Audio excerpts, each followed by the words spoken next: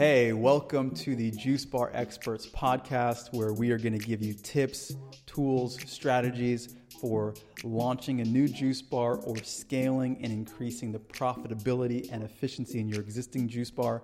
I'm your host, Andrew McFarland. For the last 10 years, I've been in the juice bar business, running my own juice bars, as well as helping hundreds of entrepreneurs all around the world launch successful juice businesses. So without further ado, let's get into it.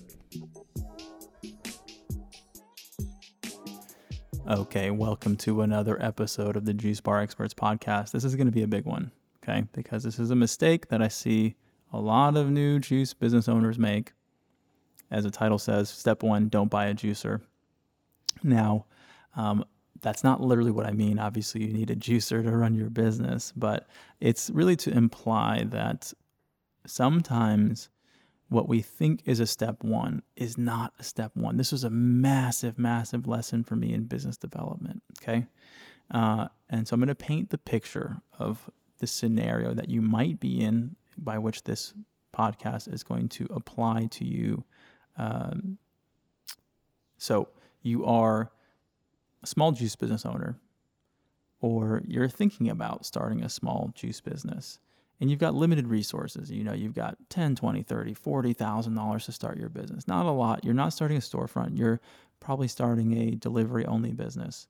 And even if you are starting a storefront, some of what I'm going to share with you is going to apply a little bit later. But for now, let's just kind of stick on this train of thought. So you are starting a business. You don't have all the money in the world, and every investment that you make is critical, right? It's so important. And so you're being conscious with your spending. Maybe you are thinking, okay, step one, I need to buy a really nice juicer because that's going to help me with my operations or the quality of my juice. And yes, 100%, you need to have equipment.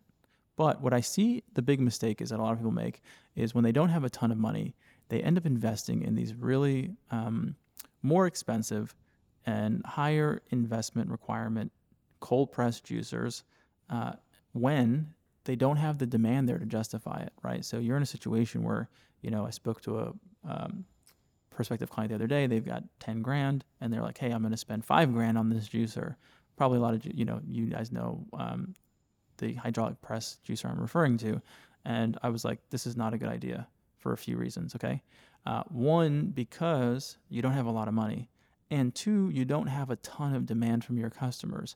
Right now, you're using a $2,000 slow press juicer, and yeah, it probably isn't ideal, but you're not at a point yet where you've figured out your sales process, right? Where you've got a ton of demand for your product, and you have limited money. So if you invest half of your income in a juicer, that you're going to end up having problems with anyways in terms of volume, because this juicer doesn't produce a ton of juice.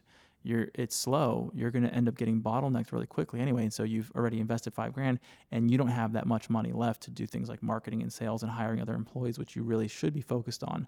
So it's sometimes counterintuitive, but the most important thing that you need to think about in business is having a minimum viable product, right? So some way that you can produce a product, minimum viable product in the early stages.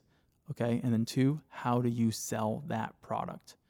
Okay, that's everything. You really have to be good at selling that product, because buying a juicer is easy. And this is the mistake that people make, is they often mistake what's easy for good, right? Because they think, okay, I need to do something. Let me buy my juicer.